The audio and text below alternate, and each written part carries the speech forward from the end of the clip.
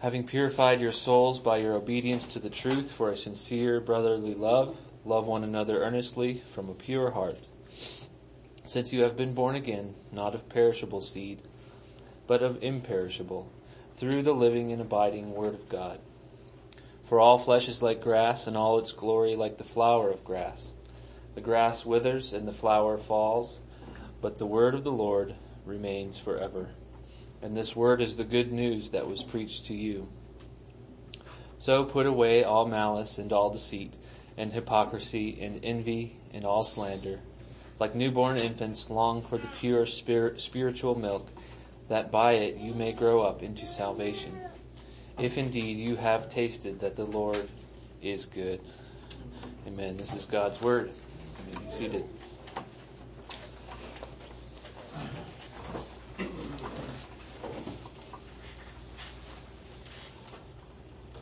Psalm 133 says, "Behold how good and pleasant it is when brothers dwell in unity. It is like the precious oil on the head running down the beard of Aaron, running down on the collar of his robes. It is like the dew of Hermon, which falls on the mountains of Zion. For the Lord has commanded the blessing, life evermore." So that beginning verse there, "Behold how good and pleasant it is when brothers dwell in unity." This text that we're in this morning is about love of the brethren. And love is a difficult thing. It's hard to come by, particularly sincere love that we see here in this text. We hear a lot about love. We need to love each other. What is that? Is it warm fuzzies? And so this idea of sincere love that's from a genuine heart expressed in community, even in the church, is a difficult thing, and it's hard to come by. So I kind of want to begin here by kind of filling out or unpacking Peter's primary exhortation of these verses, which is found in verse 22. He says, "Love one another earnestly from a pure heart." Love one another earnestly from a pure heart. So I just want to start by giving a little bit of definition to that. So, what is love? That's a difficult question to answer. I've never been able to define it in a sentence. I've never heard anybody do it well. Maybe there is a good one. But certainly it's not a question we can answer in a sermon or maybe a lifetime. But I think we can start to define it a little bit.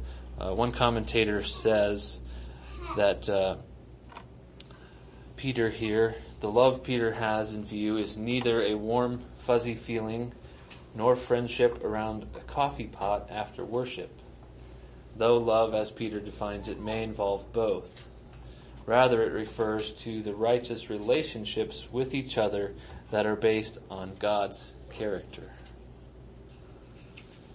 So in other words, brotherly love reflects God's character into the covenant community, kind of like the moon reflects the sun back onto earth. So, as I said, a comprehensive definition of love is kind of a tall order, but as a working definition for this sermon and for this text, this context, I think I'll give it a shot to say Christian brotherly love is God's character reflected by God's people to God's people. God's character reflected by God's people onto God's people. So, for example, love is patient. Love is kind. Patience and kindness are elements of God's character, and as we exhibit those to one another, we reflect God's character to one another. Another example we see in Romans 13, he says, "Owe no one anything except to love each other, for the one who loves another has fulfilled the law. The commandments, you shall not commit adultery, you shall not murder, you shall not steal, you shall not covet, and any other commandment are summed up in this word, you shall love your neighbor as yourself." So we know that the law of God is God's character exhibited to us. So as we fulfill the law, we are loving one another.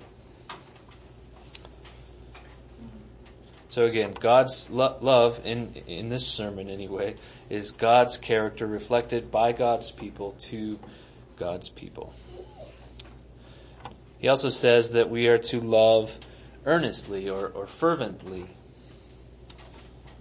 In Acts 12, when Peter is in prison, the Christians are said to have prayed earnestly for him. It's the same word. Also in Luke 22, when Jesus is praying and he sweats drops of blood, he's also said to have been praying earnestly. That same word is used here.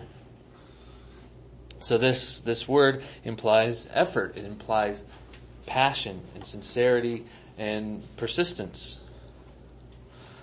One lexicon defines the word by saying it's fundamentally to do it in an extended way, like you're reaching out for something.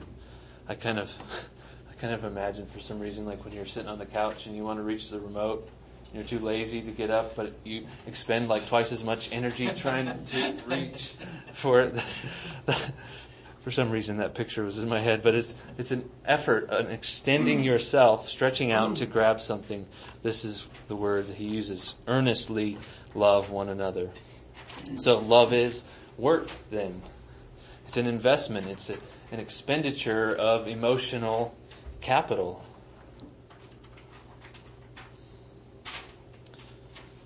The fervency or earnestness of love is a tough concept for me. It's difficult for me to think about and to do because people are stinkers. And I am a stinker. Earnest love is hard and it's painful work and it's a long work. It's a lifetime of work. But it's our calling. And what higher calling is there than to be reflections of God in the world?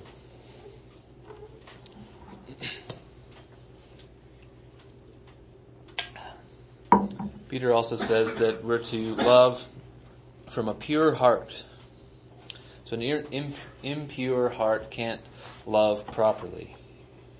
I think you can reflect God's character if you have an impure heart. I think unbelievers do that when they give aid to suffering people or when they love their families. They are reflecting God's character in some sense. But impurity of heart kind of dims or blocks the reflection of God's character, primarily because we're trying to absorb the light for ourselves. Self-seeking expressions of love will display God's character, but we try to kind of grab the glory for ourselves. We want people to think that light, that loving light, emanates from within ourselves, rather than being a reflection of God. So even as Christians, we want some candle flame, give me one lumen of credit from this love, of this glory.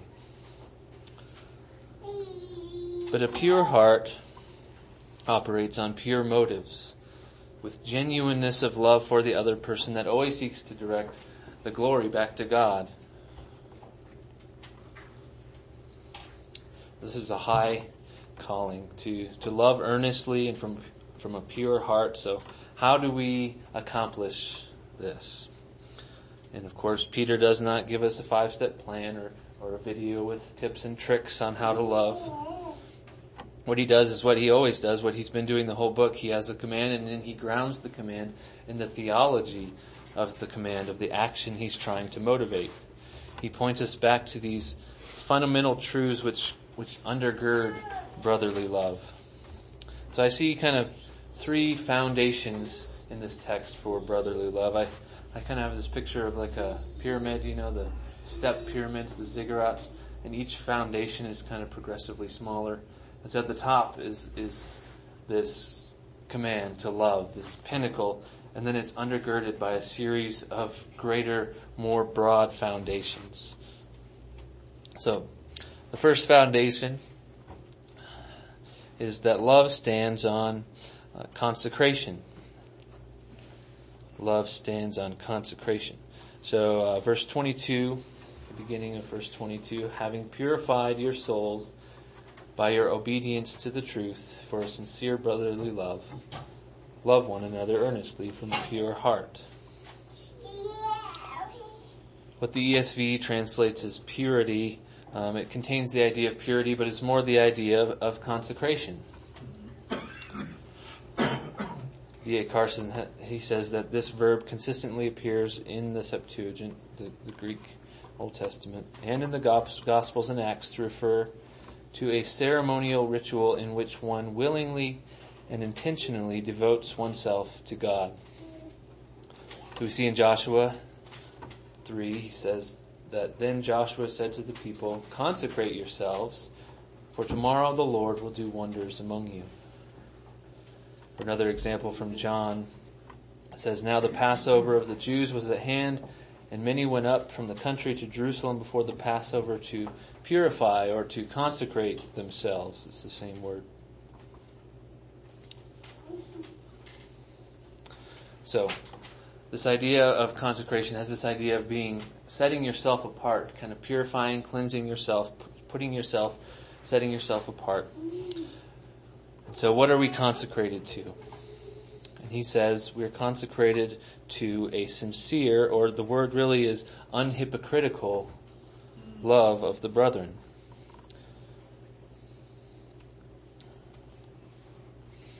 This idea of unhypocritical love connects directly with that idea of loving from a pure heart.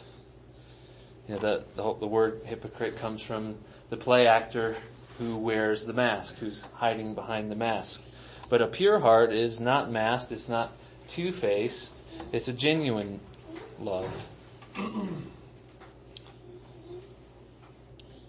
Now, here he tells us how we're consecrated, how we consecrate ourselves. He says it's by our obedience to the truth. And this idea, by our obedience to the truth, it could give us the idea that we are working, we're doing it, we're earning our consecration. Nearly every commentator on this point says essentially what D.A. Carson says here. He says it's submitting oneself to the gospel and coming to faith in Jesus. Submitting oneself to the gospel and coming to faith in Jesus. So there's that moment when you submit yourself to the gospel. Paul uses the phrase, the obedience of faith in Romans. Also the word here, consecrated, in Greek there's what's called the perfect tense, which is a tense where something happens in a moment and then it has effects into the present. And that's the tense here. So at a moment we submitted ourselves to the truth, and now the effects are rolling out after that event. So what Peter seems to be saying is you've come under submission to the truth, and so you have set yourself apart unto God and unto His people, unto His covenant community. You've consecrated yourselves to that. And now the logical or even necessary outflow of that is that you love the brethren. In fact, the way it's stated here, Peter sees brotherly love as a primary purpose for which we have consecrated our souls by obedience to the truth. We have done so for, he says, or unto love of the brethren, a sincere love of the brethren. I think Americans struggle with this, that we've done this unto a love of the brethren, unto a community. We as Americans, we have our, probably not just Americans, but we have individual faith. Our faith is my faith. And then when we come to church, we're coming as individuals gathering with other people who are like-minded, and maybe they keep us accountable, maybe they help us grow. But there's no idea of a fundamental unity of identity there. Peter says when we come to the subjection of our subjection to the truth, we enter into the covenant family of the consecrated ones, the ones who are set apart. I think this is crucial for us to understand. Horton, I couldn't find the quote where he said this, but he said essentially we flip it upside down on its head. We think that we are individuals coming in when the reality is we are a covenant community going out. An illustration I came up with is maybe a little bit corny, but hopefully it'll get the point across. If you have a beehive, beehives are centrally located and they're about the work of the hive and they're going out. Whereas if you have a group of bears coming together for salmon fishing, they're generally isolated, but then they come together around a common value system to catch fish. So the church is more like the beehive, radiating out from a central hub, if you will. So Peter tells us that when we obey the truth by faith in Christ, we do it unto an unhypocritical love of the brethren. And this is, of course, a reality for everyone who's a true believer. It's happened in a moment for all of us. When we were redeemed to Christ, then we were also redeemed to his people as well. So love stands on consecration then as the first kind of foundation for the commandment to love. So that's the one directly under on the pyramid if you're using that image. Secondly, we'll go one level broader and deeper. The second foundation is that love stands on the new birth. He says in verse 23, since you have been born again, or because you have been born again. This theme of the new birth is critical for Peter. We see it in verse 3. He's kind of always functioning off this idea of new birth. I think it's important because we see in verse 22, you have purified your souls, you have consecrated your souls by your obedience. Well, let's be careful and make sure we're not thinking that this is all our own work. There's a undergirding reality behind that is the new birth. Without a new birth, we cannot properly love the brethren. In fact, before the new birth, our brethren were the children of the devil, as Jesus tells the Pharisees in John. So if we recall our kind of working definition of brotherly love, which is God's character reflected by God's people, to God's people, a spiritually dead man can't really do any of those things. He can't live in accord with God's character. He can't love as a full-orbed expression of righteousness. And he's not in covenant with God's people, so he can't do those things. So Christian love in its fullest sense is impossible outside the regenerating work of God. I was asking myself this week, how does this doctrine of regeneration connect to love? Or maybe better, Peter is using this idea as a foundation to stimulate action, to stimulate love. So how does our knowledge of the new birth stimulate earnest brotherly love? I think it's that it makes us aware of a radical identity change in ourselves.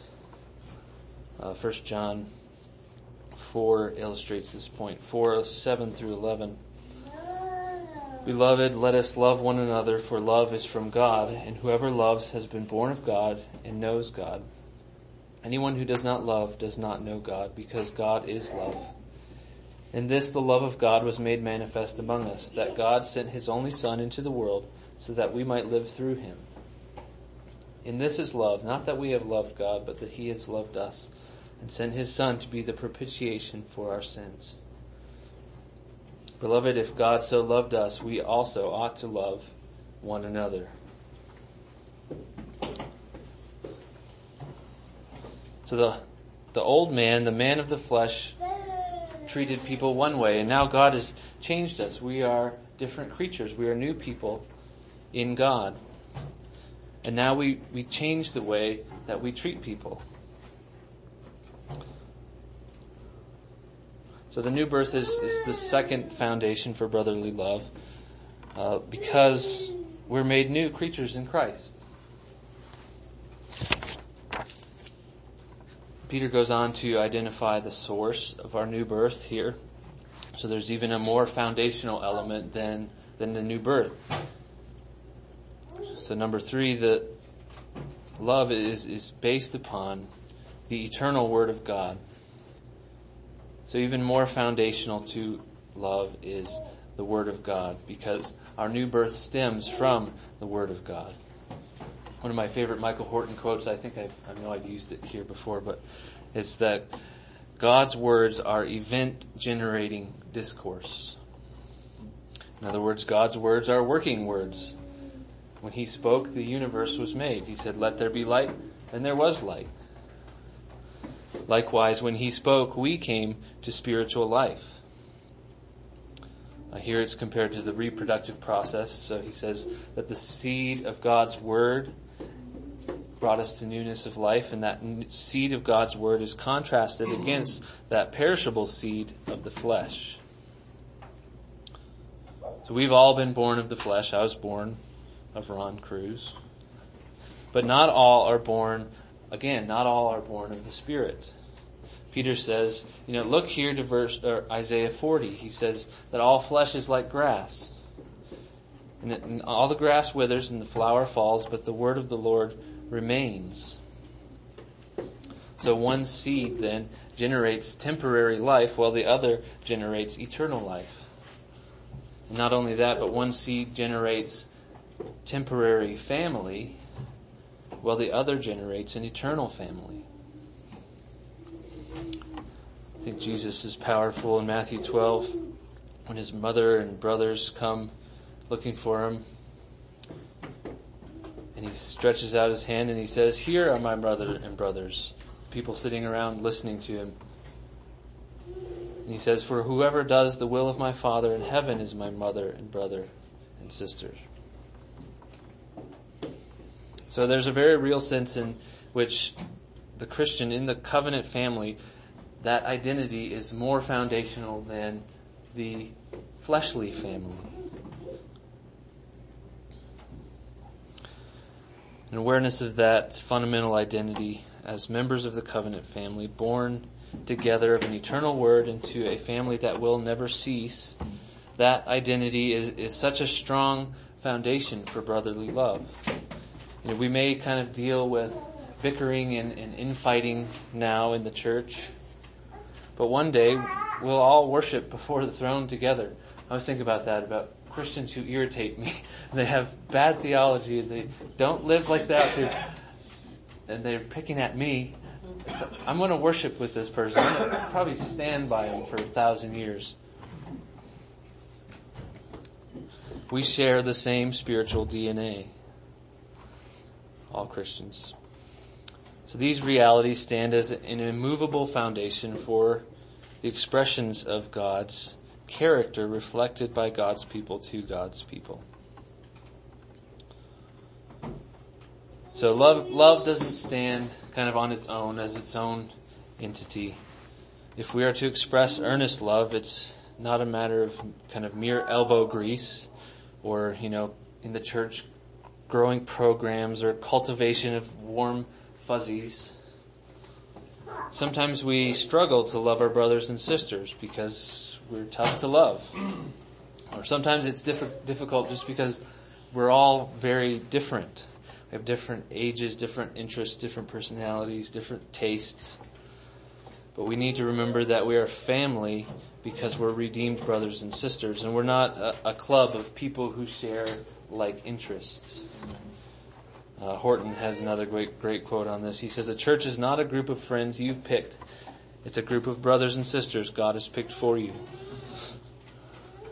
The love based on DNA, love based on family, runs a whole lot deeper than love based on shared interests. Love is a challenge, but it's not a command left to the willpower of the individual Christian. Love is undergirded by this solid foundation. God spoke. He said, "Let there be life," and there was life. Flowing from this newness of life came this moment of obedience to the truth by which we have consecrated ourselves unto an unhypocritical love of the brethren. That's a solid foundation. So I just want to conclude. I was trying to think about how to conclude in 1 Corinthians 13. I'm just going to read it. It kind of sums it all up. It says, if I speak in the tongues of men and of angels, but have not love, I am a noisy gong or a clanging cymbal. If I have prophetic powers and understand all mysteries and all knowledge, and if I have all faith so as to remove mountains, but have not love, I am nothing. If I give away all I have, if I deliver up my body to be burned, but have not love, I gain nothing. Love is patient, love is kind. Love does not envy or boast. It is not arrogant or rude. It does not insist on its own way. It is not irritable or resentful. It does not rejoice at wrongdoing, but rejoices with the truth. Love bears all things, believes all things, hopes all things, endures all things. Love never ends. For prophecies, they will pass away. As for tongues, they will cease. As for knowledge, it will pass away. For we know in part, and we prophesy in part. But when the perfect comes, the partial will pass away. When I was a child, I spoke like a child. I thought like a child. I reasoned like a child. When I became a man, I gave up childish ways. For now we see in a mirror dimly, but then we shall see face to face. Now I know in part, then I shall know fully, even as I am fully known. So now faith, hope, and love abide, these three, but the greatest of these is love. Amen. Praise God. Amen. Amen.